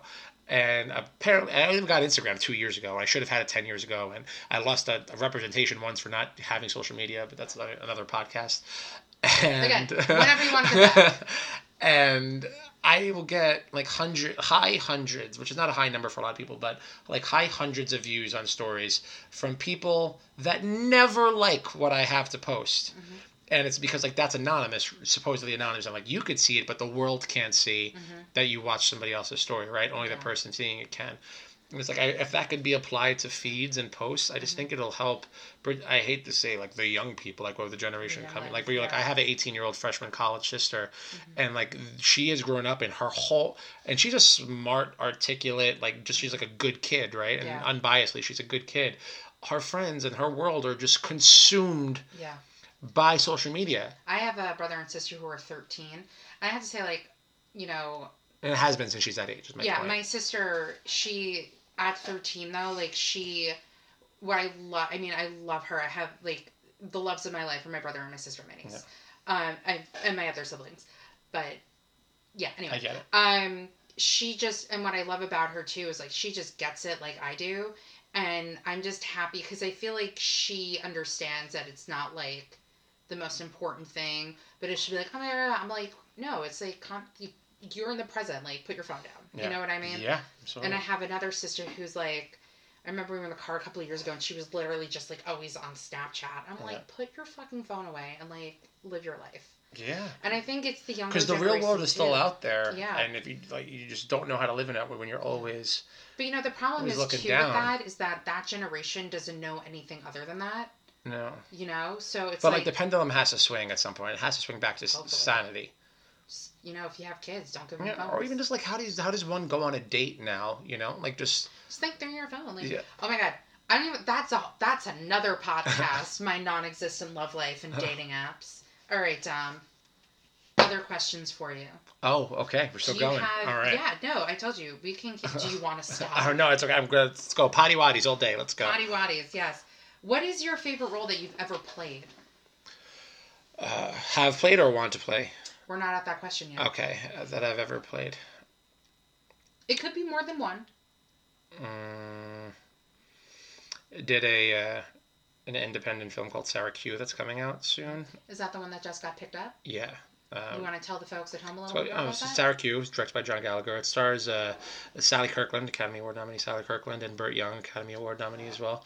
And like most of the cast of The Sopranos, so it was kind of a cool like Sopranos reunion that happens to be in this small New York indie. And Dom has a scene where he gets kicked out of an acting class. I do. I have a bunch of scenes in this with a good role. Well, that's the only one that like. But I had a great time telling probably my favorite of the Sopranos cast members, Federico Castelluccio, to like fuck off for a full day. Nice. And it was I just had so much fun doing that. And like it's rare I get to say that now. So that role, working role wise was a lot of fun for me. But like the most like in my Bones role was an off-Broadway play, a true off-Broadway play I did at 59 is 59th a couple of years ago, called How Alpha Learned to Love. And my character was Tony, and I don't know if I've ever understood or wanted to be in someone's skin longer. Like I did the show for 7 weeks at my favorite off-Broadway theater in the city, so it felt cool to be really there. Cool space. 59 is 59th, you've been. I saw a really, really odd show there. That role I did for 7 weeks, and I could have done it for 7 months or 7 years. Like I love doing it. I love doing it. You never know. Yeah, you never know. So next question, what's your dream role or roles? In the theater, I really am serious. I know I keep talking about something I did when I was 19, but I want to do Peter and Bug professionally. Okay, again, I will direct it. And I want to do Streetcar. I think a lot of actors say that, but it's something I want to do before I age out. Did you see the production they did in Brooklyn? Yeah, it was so good. So good. I don't do Brooklyn because I'm claustrophobic and I don't take the subways. I grew up in Brooklyn. You calm down. No. Nothing against it. It's just harder for me to get there because I'm claustrophobic and I don't take the subways. So it was a very big deal that I actually went to see this production because I fucking love Ben Foster. Yeah. And I think I actually spoke about this on the podcast once. He's so talented, but I feel like he's so underappreciated because he's not like one of your typical actors who's like out there. I think I spoke about this with Stefan actually because he did production, again, college, of Streetcar and College. Yeah. And I keep bringing College up because most of the people on this podcast have been from college. So, but I just, and it's interesting too because there's an article where Ben Foster wanted to make his Stanley very ape-like. Yeah, I remember reading that actually. So when you see him doing the show, when he's like hanging on the set piece, or even when she like passes out before he's about to rape her, he's literally like leaning over her. Yeah, again, it's funny. I remember reading this piece. Yeah, and what's interesting too, we saw Vanessa Kirby as Stella, who is now known for playing Margaret, Princess Margaret in The Crown. Yeah. And no, that was she's very good a too. different person I saw.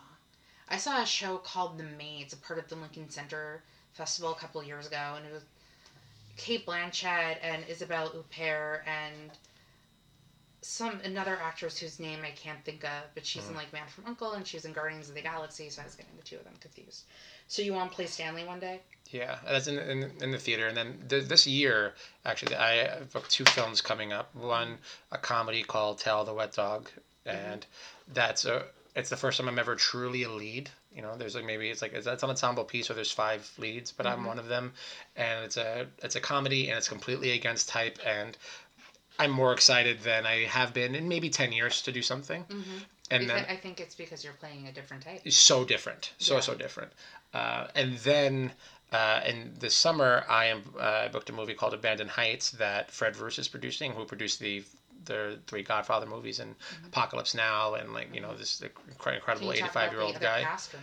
I can't right now. That's fine.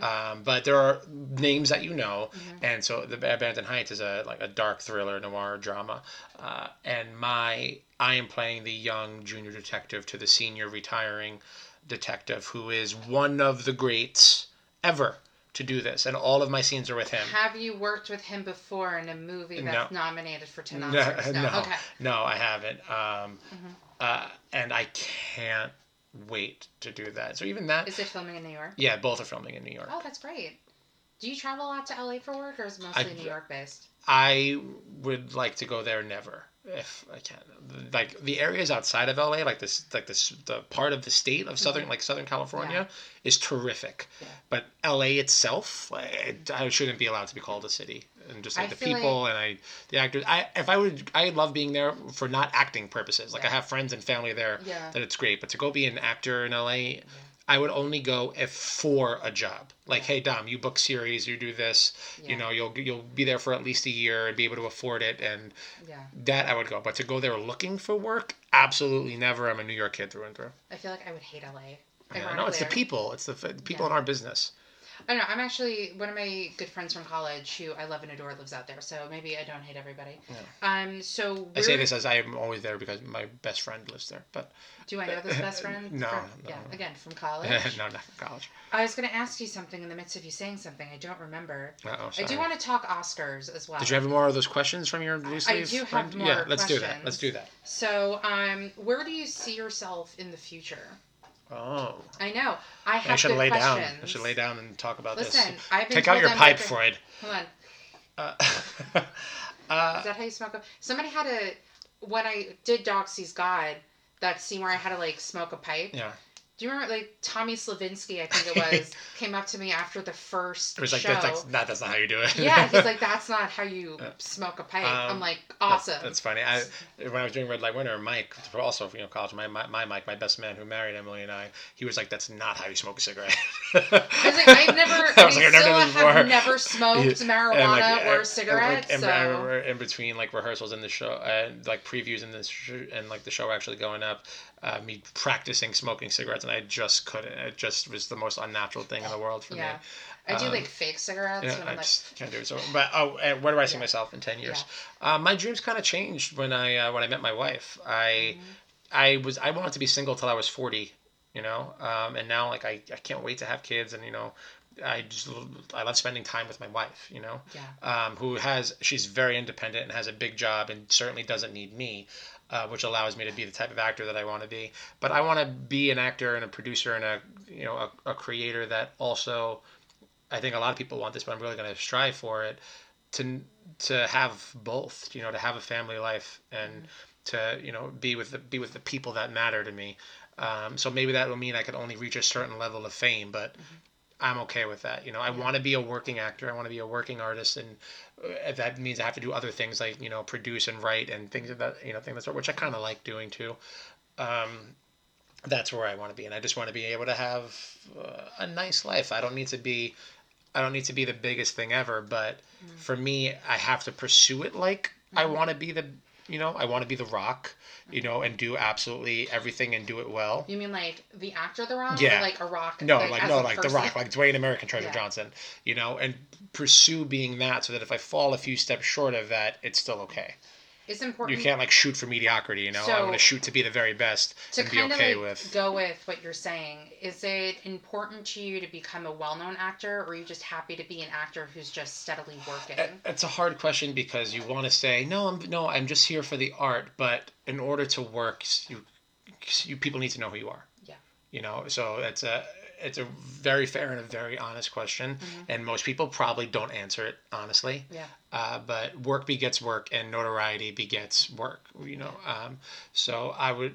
But known is relative. Like there's a lot of actors that we've even discussed today that we know, or that New York knows, or like a lot of actors known. So there's a lot of working actors who, because I want to be known to be a reliable hire. Yeah. That's what I want to be known So as. the reason I bring this up is, well, that's also an important Who's question. in things that make money. Yeah, so, I mean, do you want to be like a well-known celebrity type, like who can make films?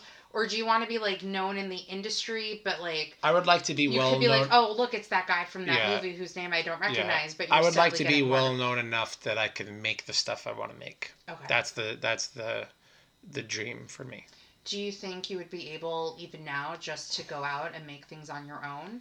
Because a lot of people in the I mean, maybe Well, more a lot of stuff that I have done is help, at least me helping get it made. Yeah. Like Lazy Susan, for instance, I did some producing on that. Well, you know what I think you should do? You got to should produce your own do work now. A small production of Bug. All directed. Yeah, I'm dead serious. I haven't directed since college, and I've had that itch. I really want to direct The Shape of Things by Neil LaBute. That's been like my dream show. Yeah. You're more than welcome to be in it. Did you see it with Paul Rudd? Not Before? the original production. Okay. I actually, so the whole like issue. Because you keep talking about how old you are, so maybe you saw Yeah. it. It was like Thank you. 98 or 99 or Yeah. 2000 or something like that. Thank you for thinking of that whole F you. We were in college together. No, I was supposed to direct it senior year of college, and very long, obnoxious, I hate everyone's story later, I didn't get the rights to it. So that's how I ended up doing How I Learned to Drive. Mhm. But with that being said, like even the summer going into college, like thinking I was directing the show, I saw a reading of it that they did at the Loratel Theater, and it had Logan Marshall Green as the Paul Rudd character. They had Anna Camp as the Rachel Weisz character. Leslie Bibb, I think, did it, and like some other actor, but I'm not 100% sure. But, I do really like Neil LaBute. I know he's a very controversial playwright. But it was a part of his like Beautiful trilogy, so it was like Shape of Things, Fat Pig, and then Reasons to Be Pretty, and then Reasons to Be Pretty became its own trilogy. I of would love to work shows. on all of those. Yeah, well, if you ever want me to direct one of them, let me know. Because again, I'm dying to. I wanted to do The Shape of Things for like so badly in college, and I couldn't get the rights because Reasons to Be Pretty was coming to Broadway. So, and that just killed me. It's funny, I remember that. I remember that happening for you. Yeah, so that's. But listen, I ended up doing How I Learned to Drive, so worse things have happened, and clearly that had a very profound effect on me. I don't know if it was the show or my fabulous directing. So, this next question doesn't really mean anything to you because it's like what led you to where you are now, which has been this entire podcast. Yeah. But I want to ask a very important question. What is it that you love about theater? On the Theater Enthusiast podcast, I'm surprised we are just getting to this. Excuse me, but there's other things we were discussing, and other things will be coming up shortly. Harkening back to what I said about still trying to have a little idealism in my very jaded life. For me, I truly believe theater has been and will remain the last true art form that could set the world on fire and change it for the better. We live in this content crazy time now, and with probably the shortest attention spans in human history. But when theater is done right, it could change. It's the easy joke here, but it could change the shape of things. Yeah. So. Speaking of theater, do you have any top-going theater experiences? I gave you a little homework assignment before you came to this podcast, and that was it. The most moved I've ever been was I was very, very, very fortunate to be my wife and I to attend the final performance of the most of the original cast of Hamilton. So like Lynn and Leslie and Philippa's last show. I don't know if I'll ever have a feeling in a theater like that again, where just everyone was given just everything they had to give, you know, both on stage and in the house, you know, like there was just, you know, so earned standing O's, you know, number after number after number. Like I can't remember a time I've ever experienced that in a theater before. Just like the raw emotion of, and I've experienced plenty of raw emotion in theater, but just, you know, what the fellow company members were given to their, you know, to their leaders, you know, on their goodbye night. The first time I saw Ben Platt and Dear Evan Hansen, shook me to my core. You know, I could still feel the same way about that now. I actually worked merch for that as I'm sitting here in a Dear Evan Hansen hoodie. But Leonardo DiCaprio and Al Pacino were there that day too, so I got to see the show with them. Did they come together or just? They did, and they were like walking to like the aisle where I was like standing, and I was like, "Oh, it's fucking like Leonardo DiCaprio." And then they brought them to like a quote unquote VIP room in the theater. So somebody was like standing there with the wine, like you know the cups with the wine in it.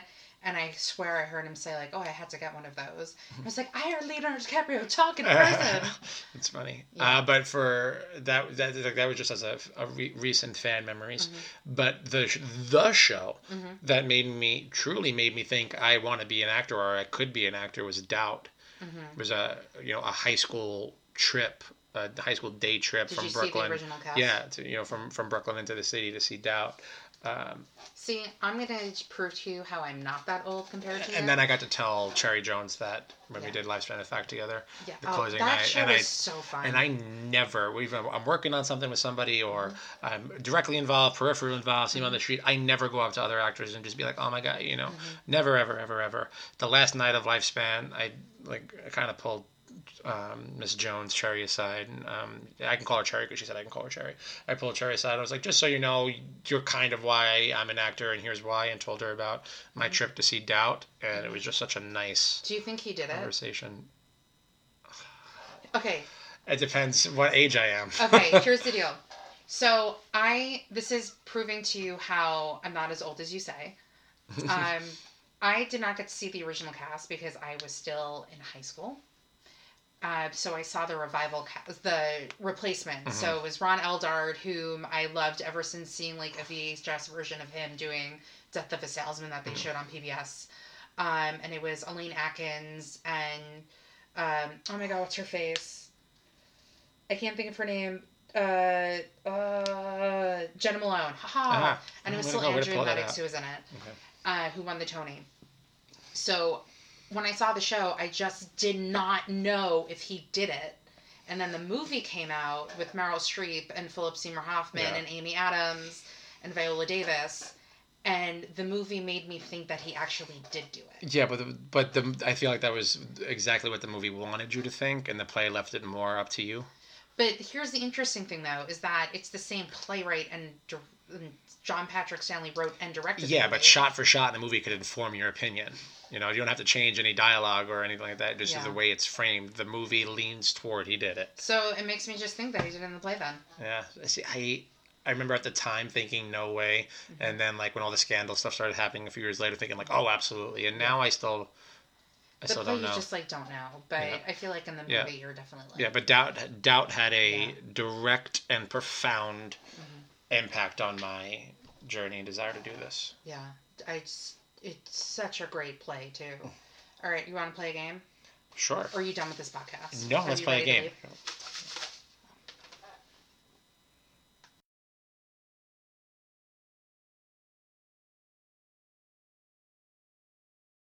Okay, so we're going to do like a really quick round because, you know, I feel like we've been talking a lot. So this... Okay, but I have to win because otherwise it's not a point of playing games. There's no losers in this game. So except for you'll be the loser, I'll be the winner. Let's go.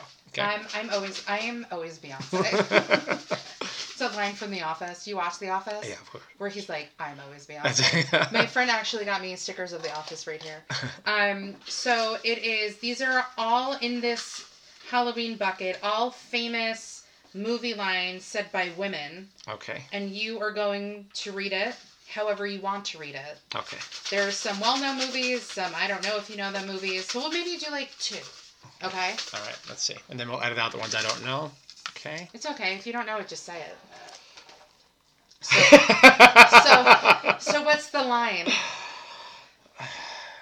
Fuck me gently with a chainsaw? Do I look like Mother Teresa? That's from Heathers. That's great. All right, let's do one more. Well, no, you had to say it however you want to. You can't just say the line. In this moment, you're an actor, Dom. Oh. So how would Dom, the actor, take a few seconds to figure out your character? Think, what would I say as this person?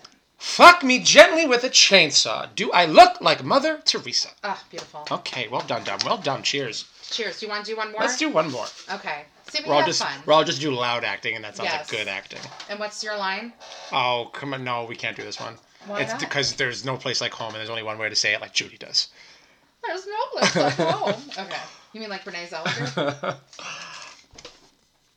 Oh, hello, gorgeous. This I like. Thank you. Oh, you mean the line. Well, you are Bay, after all. When I look at you, I think Bay, so you have to say hello, gorgeous. Oh, thank you. Your wife, I'm sure, would approve. I'm just joking. All right, Dom. So we didn't get to talk about the Oscars, but that's fine. You had to head out anyway. Yes, and just, we want the Irishman to win. Okay. I don't think it will. It won't because the business hates Netflix, but that'll change soon. I don't necessarily agree with that because Laura Dern will most likely win the Oscar because I don't really think she has any competition. Sure, she also deserves to win. Also, her hair. Yeah, that's amazing. I think Marriage Story is terrific. Yeah. I do think 1917 should win Best Cinematography. I think a couple of it's going to be this or this. I think the only set at this point is pretty much the acting categories. Joe Pesci needs to win Best Supporting Actor. It's the best work of his career. Here's my thing about that. I think the only upsets in the acting category, and I'm trying to do this really quickly because I know you have to go, is either going to be supporting actor where Brad Pitt doesn't end up winning and it's going to end up being Pacino or Pesci, or if somehow Adam Driver magically wins the Oscar. I think Renee Zellweger has no competition. Same thing with Laura Dern. Original screenplay, it looks like Parasite might actually win. Mm-hmm. It's been, and I said this earlier on the podcast, the awards season win sometimes changes. So just because something wins doesn't mean that the other one will. Yeah, and it's also not exciting if you just, Yeah, I think Best Picture is going to be 1917, or it could be Parasite. Original. It should win. It should absolutely win Best Foreign Film, but yeah, I don't think it should win. I don't think it needs to win Best Picture. I don't know. It's either 1917, Parasite, or Once Upon a Time in Hollywood. Again, I'm trying to talk really fast because I know you had to leave. Yeah. If Irishman doesn't win, I want it to be, just as a fan, Once Upon a Time in Hollywood. Mm-hmm. I think that original screenplay might be Parasite or Once Upon a Time in Hollywood. Adapted screenplay for a really long time I thought it was going to be Pretty Woman, but Jojo Rabbit, as of late, has been winning some awards for adapted screenplays, so that might actually end up being the winner. It's hilarious. Which I still have to see it, but I loved it. I have. It was so weird. I loved it. I'm also Jewish, so I don't know how I feel about it. But yeah, so I just want John Travolta to make an appearance and introduce Idina Menzel. And I totally called that on my Facebook the other day, but I will say that I saw the list of presenters and it doesn't look like he's there unless he's a surprise appearance. But with that being said, that's just a really quick, this is what I think the Oscars is going to be. So I would like to thank Dom for coming on thank you to so the much for having podcast. me. Is there anything else you want to end with? No, it's just good to see you, pal. You too. Go watch The Irishman on Netflix, 3 hours and 29 minutes of your life. Yes, I haven't committed 329 to it glorious minutes, and then Lazy Susan in theaters April 3rd. I'm not gonna lie, I will actually. So is Sean Hayes playing an actual woman in that? Yeah, and he's not a man playing a woman; he's just playing a woman. And it's Allison Janney, Margot Martindale, Matthew Broderick, so Jim it's pretty Rash. much me. It's hilarious. It's a true indie, made on an indie budget. That's getting some attention, getting some love. Sean's a gem, and I'm in it, and I work with my greatest fear in life in it, which is Sean Hayes. I have all of my best friend in the movie is a giant parakeet, like a 20-pound. You're afraid of birds? Bird, and I am terrified of birds. Perfect. Genuinely lifelong fear, primarily seagulls and pigeons. And I booked this thing and couldn't tell anyone that I was terrified of working with a bird. And then I spent 14 hours a day working with a bird, and it was freaking horrible. Well, I mean, if it makes you feel any better, Allison Janney had a bird on her shoulder for most of I, Tonya. Yes, but she had like a little cute thing, and I had like a condor. It was not. Well, not listen, okay. you faced your fears, and here we are. Yes. So, with that being said, I know you hate social media, but Yes. Do you want anybody to follow you on Yeah, social but it media? can be used for good, Yes. like, you know, getting this podcast out there. So yeah, I'm just Yeah. Dom. My handle is that, yeah, that's what we say. Yeah, my what's handle. your handle? My handle is Dom LaRufa Jr. Mine is at Theater Enthusiast. Theater. What is it? I always forget. I think it's a at Theater Enthusiast Podcast. Yes. And theater spelled with an ER. I know. Guys, get over it. Okay, so that's it. Dom, thank you so much for coming. Thank you for having me. Best of luck on Oscar night. Thank you. Have a good one, guys.